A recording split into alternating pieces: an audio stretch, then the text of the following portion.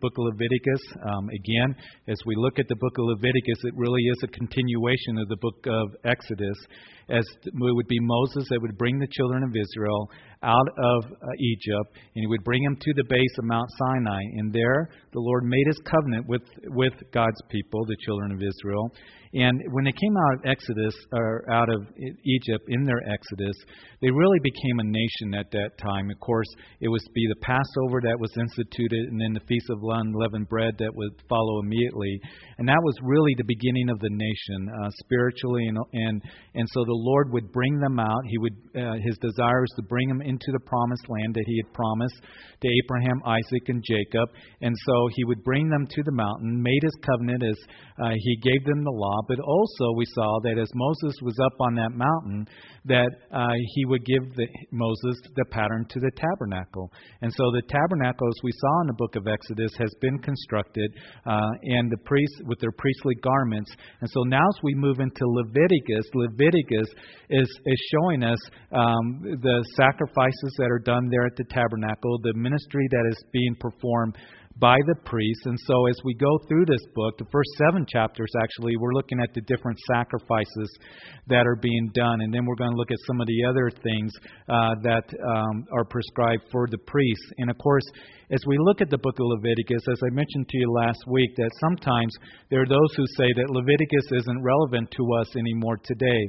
But as we go through these different offerings, sacrifices that are made, as the Lord has prescribed there in the Old Testament to the children of Israel, we can look at those offerings and we can see how, first of all, it points to Jesus Christ, is a picture of Jesus Christ fulfilled by Jesus, those sacrifices. And then also we can see that you and I as priests, what it applies to us. As we look at the different sacrifices that are done, as the person would bring that sacrifice, we can make application, can't we? And of course, Leviticus, we see that this people that have been redeemed out of Egypt, and you and I being redeemed out of the world by the blood of Jesus Christ, it shows them, the priests, how they can worship and serve and obey a holy God.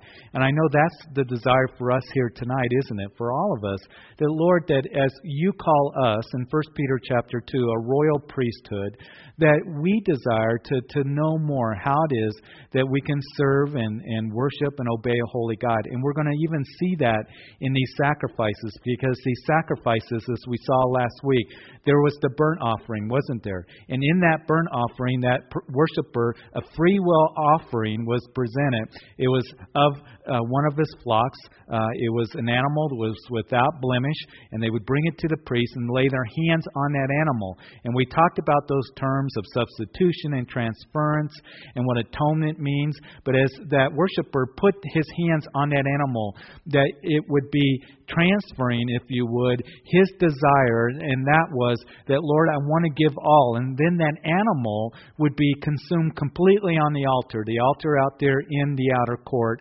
of the tabernacle there. And so that's where the sacrifices were done. None of the animal was saved or held back, all of it consumed. And so the burnt sacrifice, or the burnt offering, symbolized that you and I coming to the Lord of our own free will, saying, Lord, I just surrender all to you because of my love for you.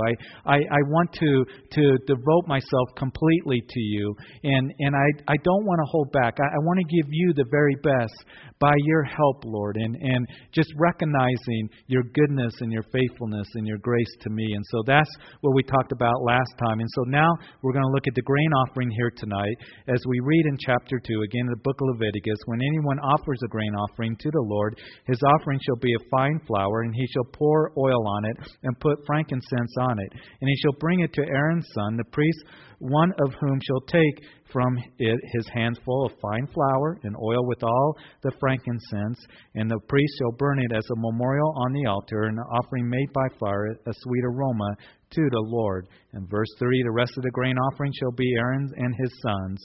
It is most holy of the offerings to the Lord made by fire. And so the grain offering, obviously a non-animal sacrifice. What this offering was, it was an expression of thanksgiving to the Lord, a thanksgiving of God's provision in their daily lives. And of course, it would also speak of Jesus Christ, that He is the bread of life that was given to you and to me. And we've been talking a lot about this, haven't we, even in our studies and Sunday morning as we were going through Matthew's Gospel, we saw the feeding of the 5,000 in chapter 14 of Matthew, and then we saw in chapter 15 as we finished that chapter, the feeding of the 4,000. But as we saw that the Lord having compassion on the multitudes both times in those feedings, it says that Jesus looked out on the multitudes and had compassion for them, knowing that there was need, and He was bringing healing to them, physical healing, but also they were physically hungry. But He didn't want to just leave them there. He, yes, ministered in the physical realm, in the material realm, but the thing is, He wanted them to know that He was the bread of life that came from heaven. And as we have discussed, it was the day after the feeding of the 5,000 that there in Capernaum, the people are looking for Jesus. And Jesus said, you come because you ate of the bread yesterday and you're hungry again. Don't pursue the bread that is going to perish, but pursue the bread from heaven that endures to everlasting life. And then He would make that wonderful proclamation that I'm the bread of life that came from heaven. And as you believe in me, you'll have eternal life.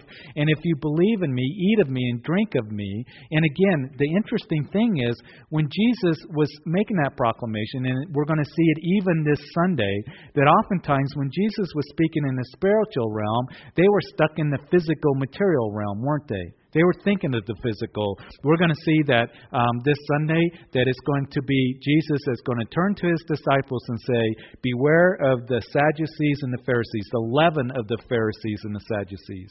And the disciples are going, oh no, he knows that we forgot bread. We forgot to bring the bagels, you know. And so they're thinking in the physical, material realm. But you see, Jesus was speaking in the spiritual. And we're going to talk about what is the leaven of the Pharisees and the Sadducees. And you probably know, if you've gone through Matthew's Gospel, you know, the hypocrisy of the religious leaders of the day, the legalistic burdens they would put on the people. And so we're going to discuss that. But I'm the bread of life. And if you come and eat of me, you'll never hunger. And drink of me, you'll never thirst. And the people are going, what do you mean by that? Eat of you and drink of you. And they didn't understand that what Jesus was talking about was intimacy and closeness and believing in me and receiving me. That's more important than the physical stuff, the physical food. And so you see it when He talked to Nicodemus. You remember in John chapter 3? Nicodemus, if you want to see the kingdom of God, Nicodemus was the master teacher of Israel.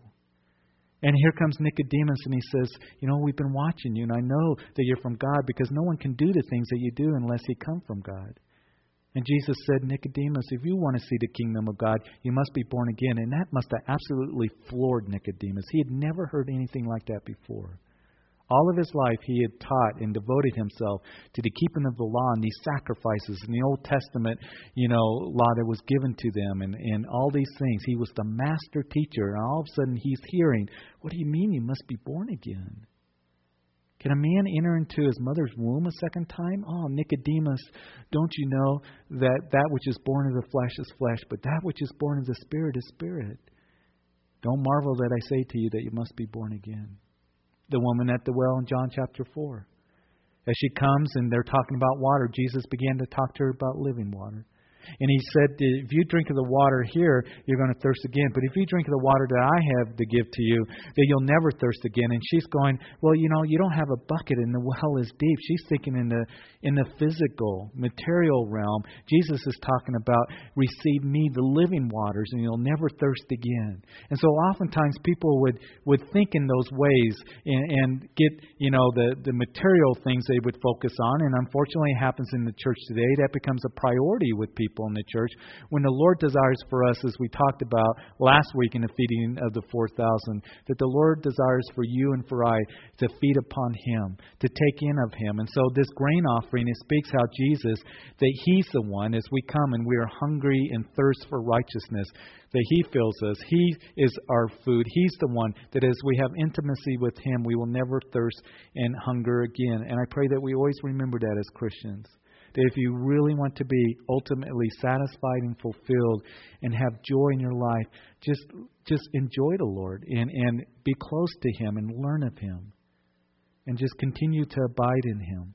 And so the sacrifice here, it was speaking of how the provision was given to the people. It speaks about how Jesus Christ, the bread of life, has provided for us spiritual substance, salvation, forgiveness. Now we have relationship, but also how He provides for us daily as well. And so we can be thankful every day. And one of the things to always remember too as a Christian, that we are told to be thankful to God for what He has done, His daily provision, His goodness.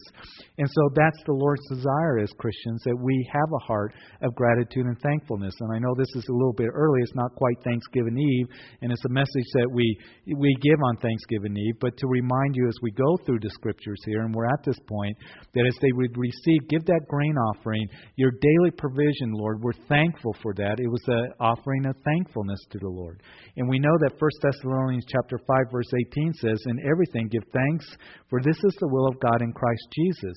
We know in Philippians chapter 4, verse 6, Paul would write, "Be anxious for nothing, but with prayer and supplication, with thanksgiving, let your requests be known to God, and the peace of God that passes understanding will guard your hearts and minds in Christ Jesus." And maybe you come into this place and maybe you're just feeling anxious or worried about the circumstances, what's going to happen. We've been talking a little bit about the economy and the uncertainty. We don't know what's going to happen, but there's a lot of uncertainty. That's what we hear. Maybe it's personal, maybe it's work, maybe it's business, whatever it might be. But the thing is that we don't have to be anxious as Christians. And I know that things become heavy to us. And I understand that there are burdens that we have in life, and there are worries and things like that.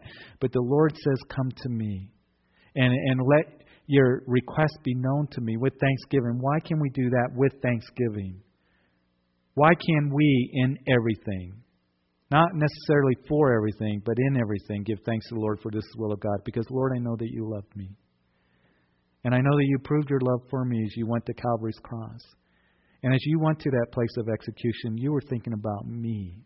You died for me personally, individually, for all of my sins.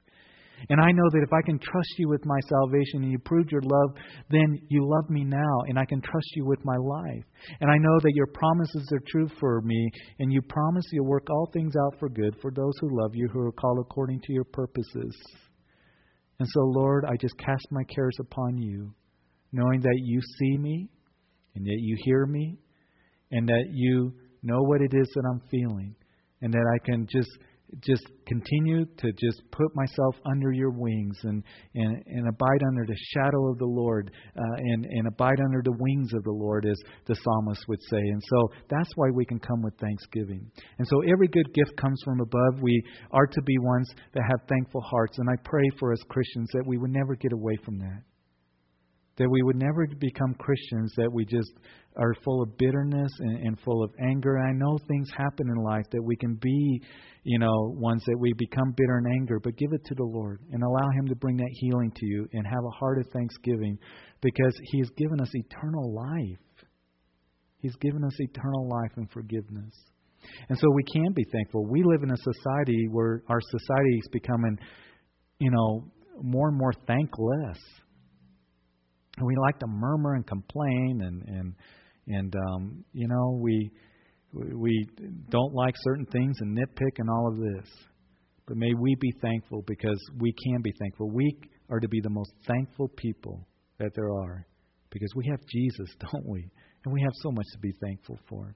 And so as we continue looking at this, verse 4, and if you bring as an offering a grain offering baked in the oven, as we see a description of this grain offering, it shall be unleavened cakes of fine flour mixed with oil, or unleavened wafers anointed with oil. But if your offering is a grain offering baked in a pan, it shall be of fine flour unleavened mixed with oil. And you shall break it in pieces and pour oil on it. It is a grain offering. In verse 7, if your offering is a grain offering baked in a covered pan, it shall be made of fine flour with oil. And you shall bring the grain offering that is made of these things to the Lord. And when it is presented to the priest, he shall bring it to the altar.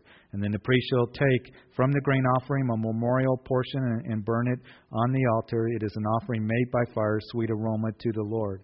And what is left of the grain offering shall be Aaron and his sons.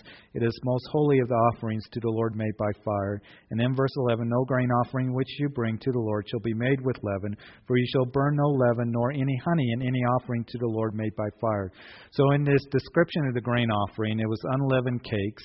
It was to be a sweet smell and aroma to the Lord. In other words, as we go to the Lord with the heart of thanksgiving, recognizing, Lord, you provide for me. And that's what we are to pray. Lord, give us this day our daily bread. And as we receive that from the Lord, as He does provide, Lord, thank you for that. It pleases the Lord when we have a heart of gratitude and thankfulness.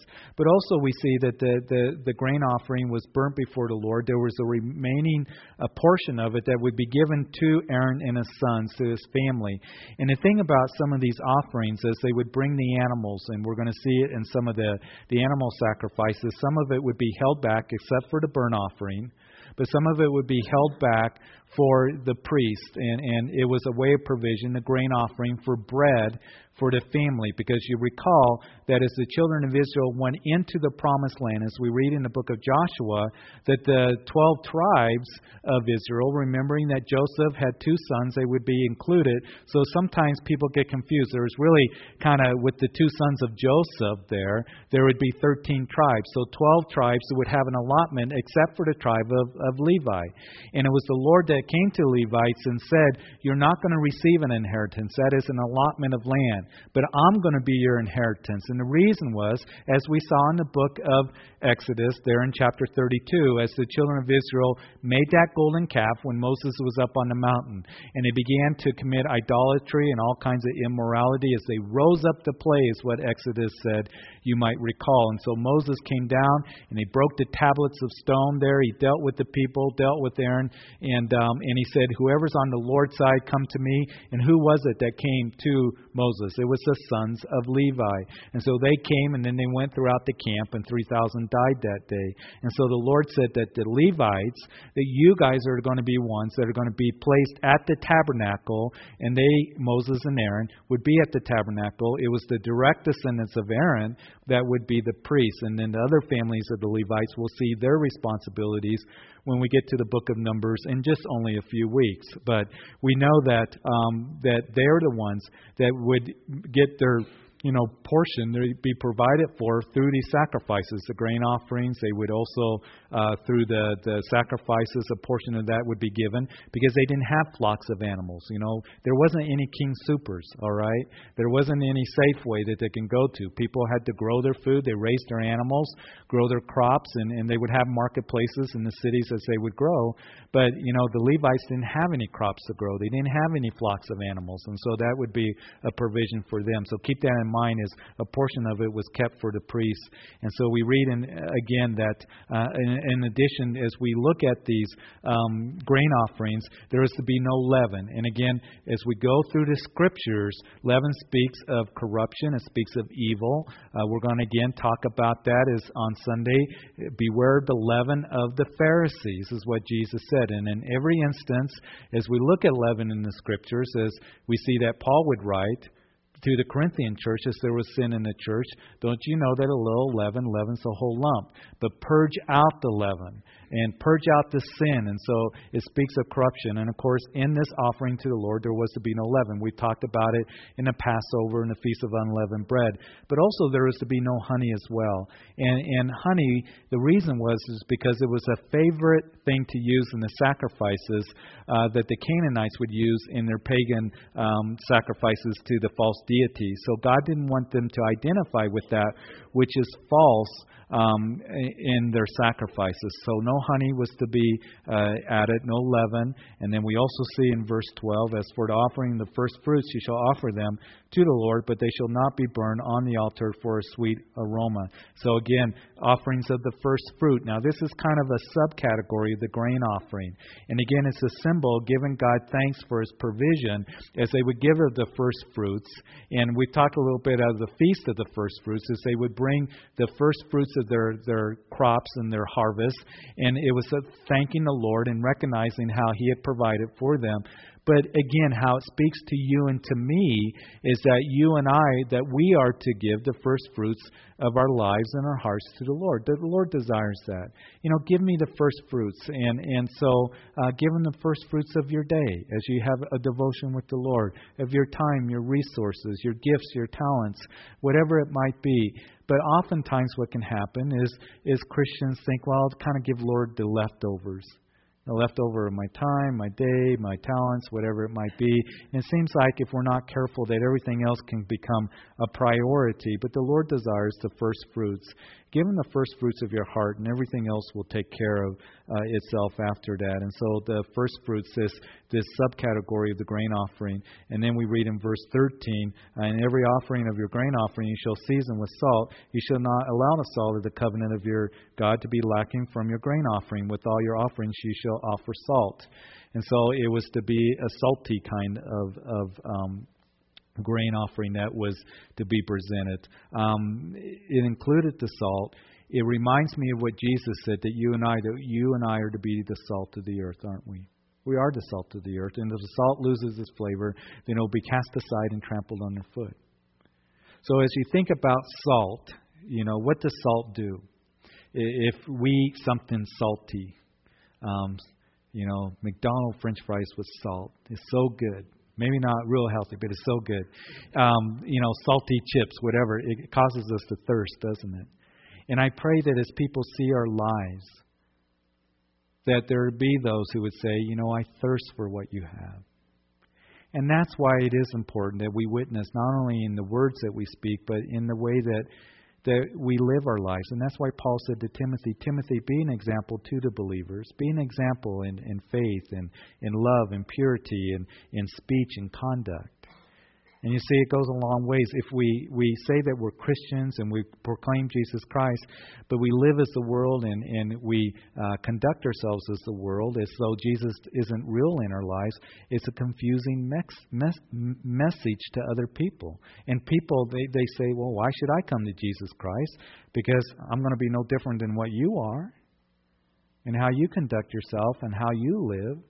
And you're like the world. So I pray that we would witness not only with our words, but the way that we live our lives in gentleness and meekness and in love and in joy. That people would say, there's something different about you. I see a peace in your heart. I see real wisdom. I see strength. It's not I'm a tough guy and I eat glass kind of strength, but I see a special strength in you. I see a gentleness. I see meekness. I really see love.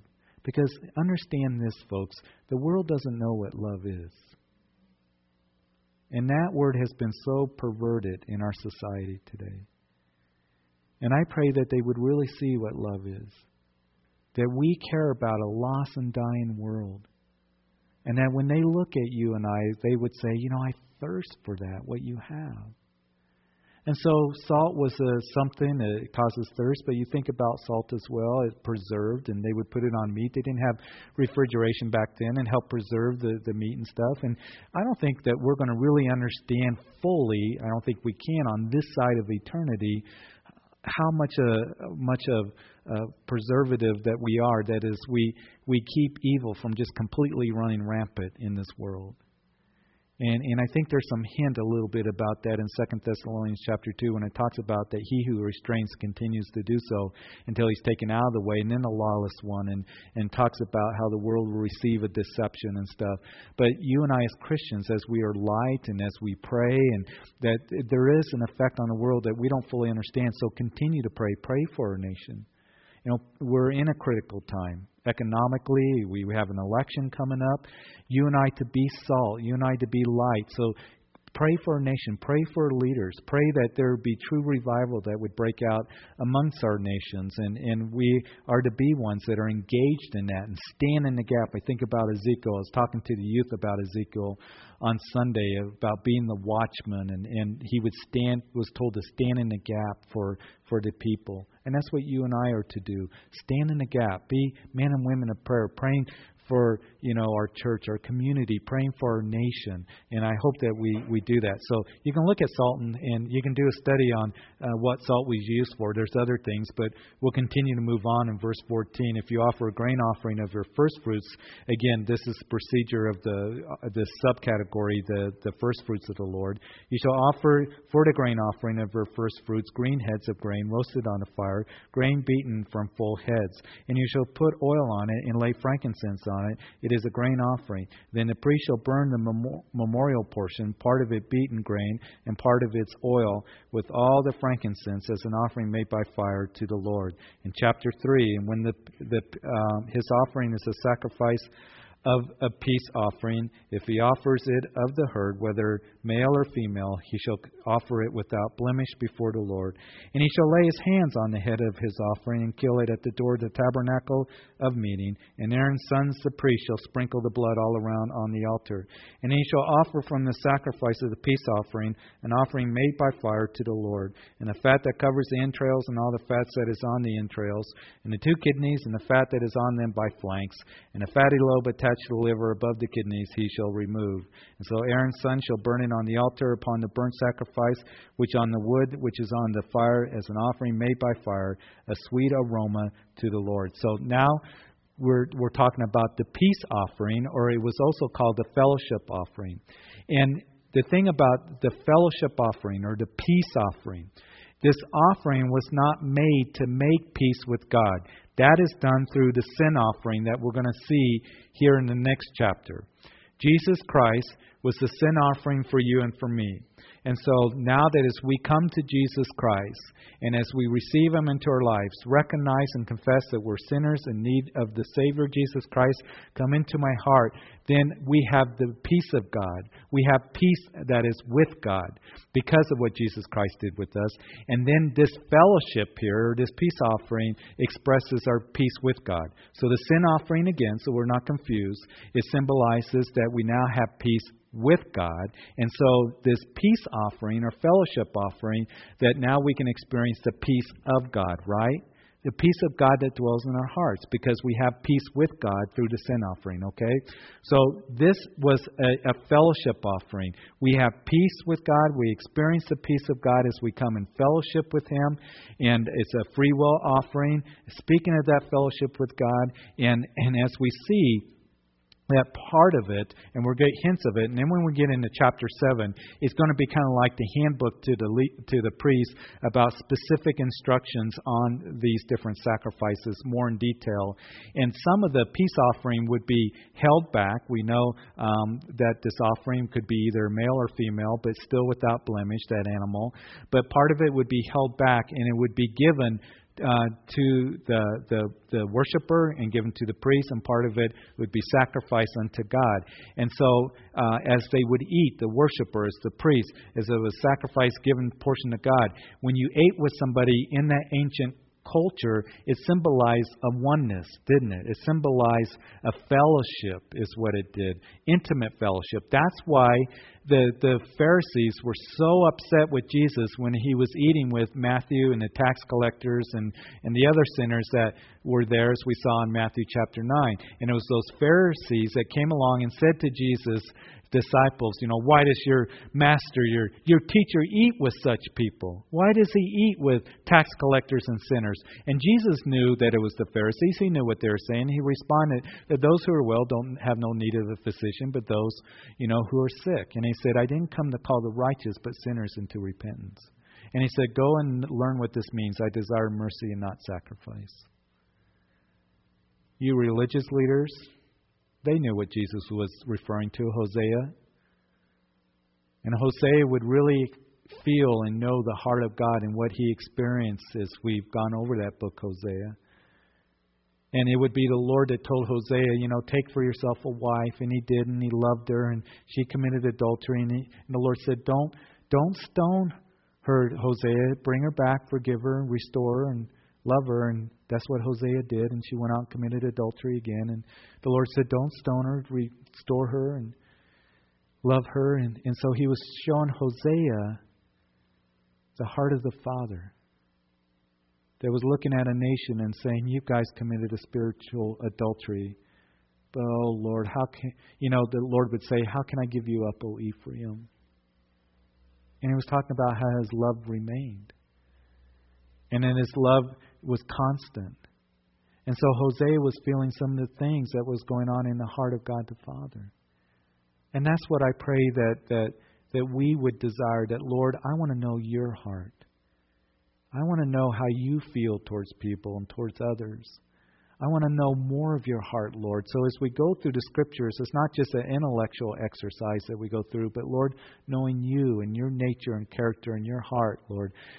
And that's why he said to those Pharisees who knew every dot and tittle of the Old Testament, you guys may have all kinds of intellectual knowledge, but you don't know the heart of God.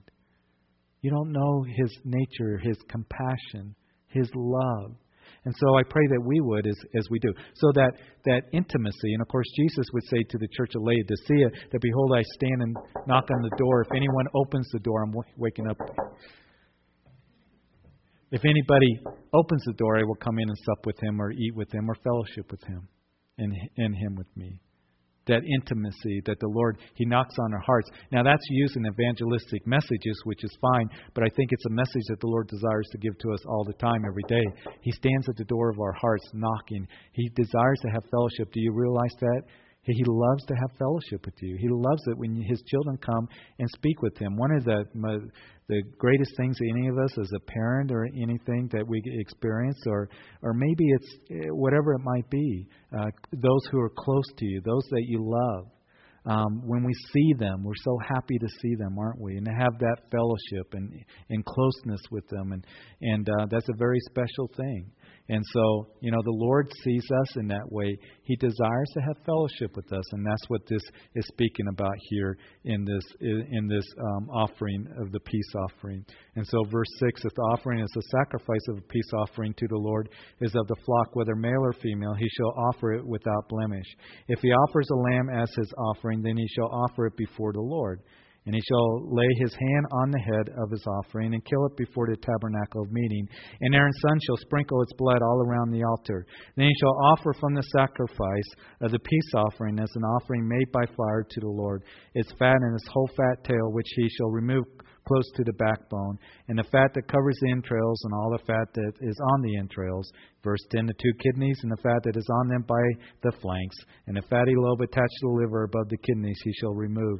And the priest shall burn them on the altar as food, an offering made by fire to the Lord. So again, this offering burned for the Lord, some of it held back for food, that the worshiper and the priest would eat as well. Verse 12, and if his offering is of a goat, then he shall offer it before the Lord, and he shall lay his hand on the head and kill it before the tabernacle of meeting, and the sons of Aaron shall sprinkle its blood all around the altar. And so we see here, this offering of a goat, the procedures of it. Verse 14, then he shall offer it from his offering as an offering made by fire to the Lord, the fat that covers the entrails and all the fat that is on the entrails, 2 kidneys of the fat that is on them by the flanks, and the fatty lobe attached to the liver above the kidneys he shall remove.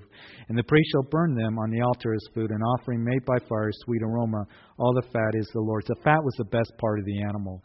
So that was given to the Lord. And again, it speaks to you and to me that may we have a heart that, Lord, I want to give you the very best in my life. I want to give you, not the leftovers, but, Lord, the very best. Verse 16, the priest shall burn them on the altar as food and offering made by fire, as we read. The sweet aroma, all the fat is the Lord's, and shall be a perpetual statute throughout your generations. All your dwellings you shall eat neither fat nor blood. Chapter 4, then the Lord spoke to Moses, saying, speak to the children of Israel, saying, if a person sins unintentionally against any of the commandments of the Lord, in anything which ought not to be done, he does any of them. So here's the sin offering. Now the sin offering was the most significant of the offerings that are here. And it speaks about this sin offering, and then chapter 5 is going to be the trespass offering, but the sin offering unintentionally. Now, sin means missing the mark, doesn't it? An archer, pow, if I was an archer and there's a bullseye back there in the back and I missed it, it's missing the mark. That's what sin literally means. And so there, in our lives and in our sin nature, we may be trying our very best, but We sin. We miss the mark. Now, trespass, and God forgives us of our sins and trespasses. Trespasses is when there's a line there and you deliberately cross over that line. And that's going to be spoken of here in the next chapter. But the sin offering, there's a sin offering, as we go through it very quickly here, is going to be for the priest, offering of a bullock. Then there's going to be the sin offering of the congregation, sin offering of the rulers, and then the sin offering of the individuals of the nation. And so we read in verse 3, if the anointed priest sins, so this is the offering of the priest. He was to bringing guilt on the people, let him offer to the Lord a sin which he has sinned, a young bull without blemish as a sin offering. Now, a young bull that he would bring, that was a valuable animal. It really was. I mean, that's like having a Mercedes or something. I don't know. Very valuable back then. That bull was worth a lot of money and very valuable kind of animal. And so he shall bring the bull to the door of the tabernacle of meeting before the Lord, lay his hand on the bull's head, and kill the bull before the Lord. So again, it's they laid their hands on the animal. That word transference and substitution, you transfer all that sin upon the animal, and then the animal also became a substitute for sin. Jesus Christ, as He died on Calvary's cross, all of our sins were placed upon Him, and He became the substitute for you and for me. Died for our sins as our sins were placed upon Him. And that's the same picture that is given here. So verse 5, then an anointed priest shall take some of the bull's blood and bring it to the tabernacle of meeting. And the priest shall dip his finger in the blood and sprinkle some of the blood 7 times before the Lord in front of the veil of the sanctuary. So that's that veil that separated the holy place from the most holy place there at the altar of incense, where they would sprinkle this blood. And of course, sin, it symbolized that this atonement was being made because sin was an offense to the holiness of God. The Holy of Holies that was there, where the Shekinah glory of God was, the tangible presence of God. In verse 8, and you take from it all the fat of the bull of the sin offering, the fat that covers the entrails, and all the fat which is on the entrails, 2 kidneys, and the fat is on them by the flanks, and the fatty lobe attached to the liver above the kidneys he shall remove. And as it was taken from the bull of the sacrifice of the peace offering, and the priest and burn them on the altar of the burnt offering. And then verse 11, but the bull's hide and all its flesh and its head and legs, its entrails and offal, the whole bull shall be carried outside the camp to a clean place, where the ashes are poured out, and burn it on wood with fire, where the ashes are poured out, and it shall be burned. The ashes were taken outside the camp. Hebrews chapter 13 tells us that Jesus was sacrificed outside the city walls. So that reference is made there in the book of Hebrews as well. And verse 13 now speaks of the whole congregation. If the whole congregation of Israel sins unintentionally, then the thing that is hidden from the eyes of the assembly, and they have done something against any of the commandments of the Lord, in anything which should not be done, and are guilty. And then when the sin which they have committed becomes known, then the assembly shall offer a young bull for the sin and bring it before the tabernacle of meeting. And the elders of the congregation shall lay their hands on the head of the bull before the Lord, then the bull shall be killed before the Lord. So the sin offering of the whole congregation of Israel. And it's interesting, isn't it, that the Bible speaks about how God judges. Not only is there individual, but also corporately as well. Doesn't the Lord, as you go through the Old Testament, that He speaks a lot about judging the nations? He would even judge His own people, the house of Israel and the house of Judah. And it's interesting that the elders here would lay their hands on an animal, the leaders there. And it's interesting as well, as you look at particularly Isaiah and Jeremiah and Ezekiel, that when the Lord was rebuking Israel and Judah for not, for their idol worship and their false worship, not turning back to Him, that He would speak oftentimes to leaders, wouldn't He? He said, you leaders are corrupt, your leaders are leading the people astray, you're not feeding them. And so He talks to the shepherds, to the leaders of the house of Israel and the house of Judah, and He warned them. And so He held the nation responsible corporately. We also see that in Jesus writing to the 7 letters to the 7 churches. He's writing a message to those churches, isn't He?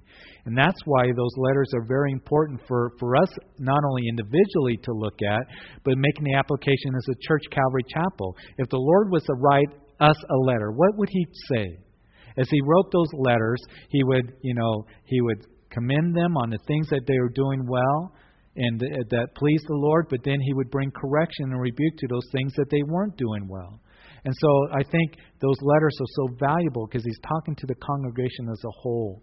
And so the Lord, He desires for us here at Calvary Chapel to hear those things and to know. And there is, as leaders here, we have responsibility and accountability that is before the Lord. So not only individually, not only as a leader, as a priest, you and I as priests in our homes, but also we're going to see as a ruler, and then also there is corporately, or that is the nation here, the whole congregation is being spoke to.